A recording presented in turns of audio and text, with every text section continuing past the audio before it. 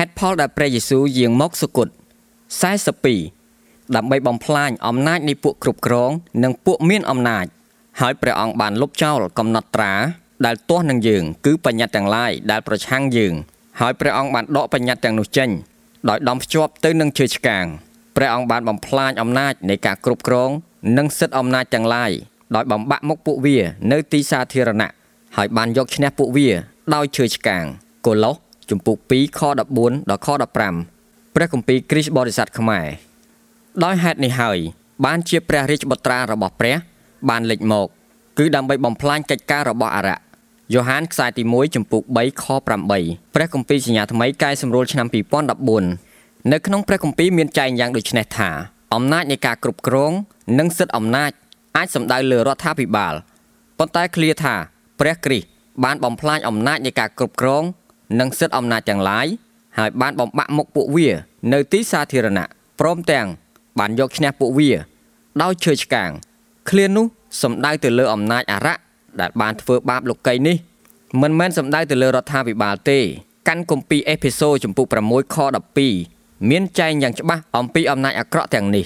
កាន់គម្ពីរនោះបានចែងថាគ្រីស្ទបរិស័ទ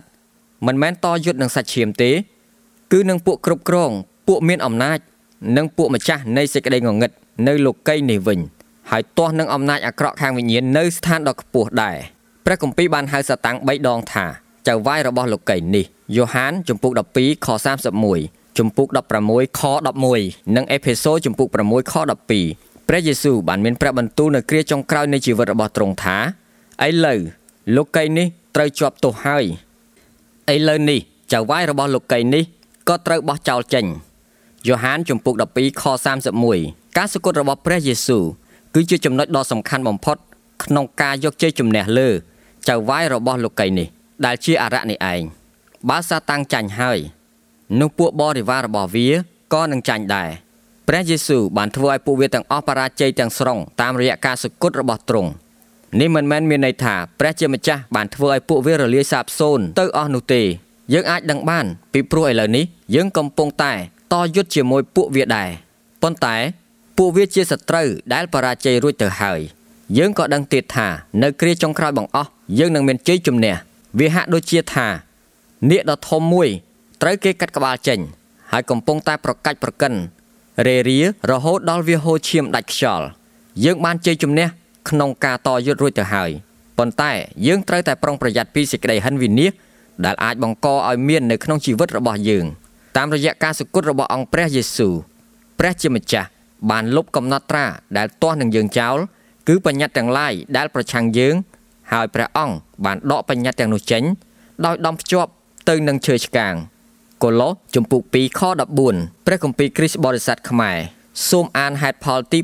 7នេះគឺជារបៀបដែលព្រះអង្គបានបំផ្លាញអារក្សព្រះអង្គបានបំផ្លាញអំណាចនៃការគ្រប់គ្រងនិងសិទ្ធិអំណាចទាំងឡាយដោយបំបាក់មុខពួកវានៅទីសាធារណៈកូឡូសជំពូក2ខ15ព្រះគម្ពីរគ្រីស្ទបរិស័ទខ្មែរយើងអាចនិយាយម្យ៉ាងទៀតថាប្រសិនបើក្រឹតវិន័យរបស់ព្រះជាម្ចាស់ឈប់កាត់ទោសយើងតទៅទៀតដោយសារព្រះគ្រីស្ទបានលុបចោលកំណត់ត្រាដែលទាស់នឹងយើងរួចហើយ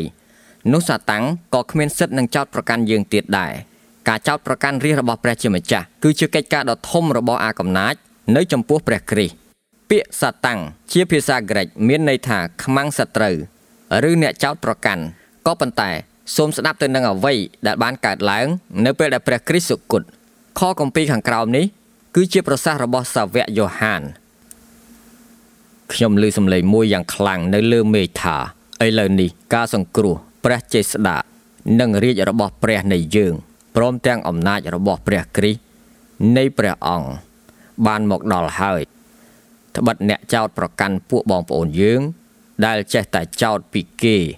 នៅចំពោះព្រះនៃយើងទាំងយប់ទាំងថ្ងៃត្រូវបានបោះទម្លាក់ចុះហើយ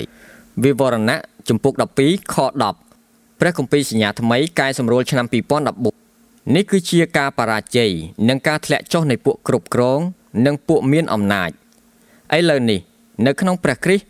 ការចោទប្រកាន់មិនអាចឈរទាស់ទទឹងនឹងរាជរបស់ព្រះជាម្ចាស់បានទៀតឡើយតើអ្នកណានឹងចោទប្រកាន់ពួកអ្នកដែលព្រះជាម្ចាស់ជ្រើសរើសបាន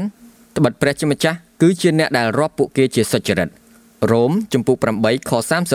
33 ព្រះគម្ពីរសញ្ញាថ្មីកែសម្រួលឆ្នាំ2014គ្មានមនុស្សណា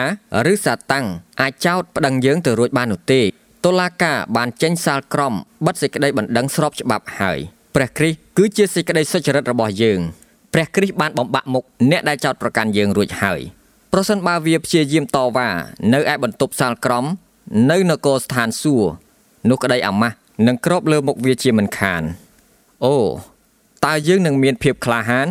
ហើយមានសេរីភាពនៅក្នុងលោកីយ៍នេះប៉ុណ្ណាទៅនៅពេលដែលយើងបានបម្រើព្រះគ្រីស្ទនិងស្រឡាញ់មនុស្សទូទៅនោះអ្នកណាដែលនៅក្នុងព្រះគ្រីស្ទនោះគ្មានទោសសោះរ៉ូមជំពូក8ខ1បើដូច្នេះចូលបាយចេញពីសេចក្តីល្បួងរបស់អាកំណាចនោះទៅពីព្រោះសេចក្តីសន្យារបស់វាគឺជាការកុហកបោកប្រាស់ហើយព្រះជាម្ចាស់ក៏បានដកអំណាចរបស់វាចេញបាត់ទៅហើយដែរ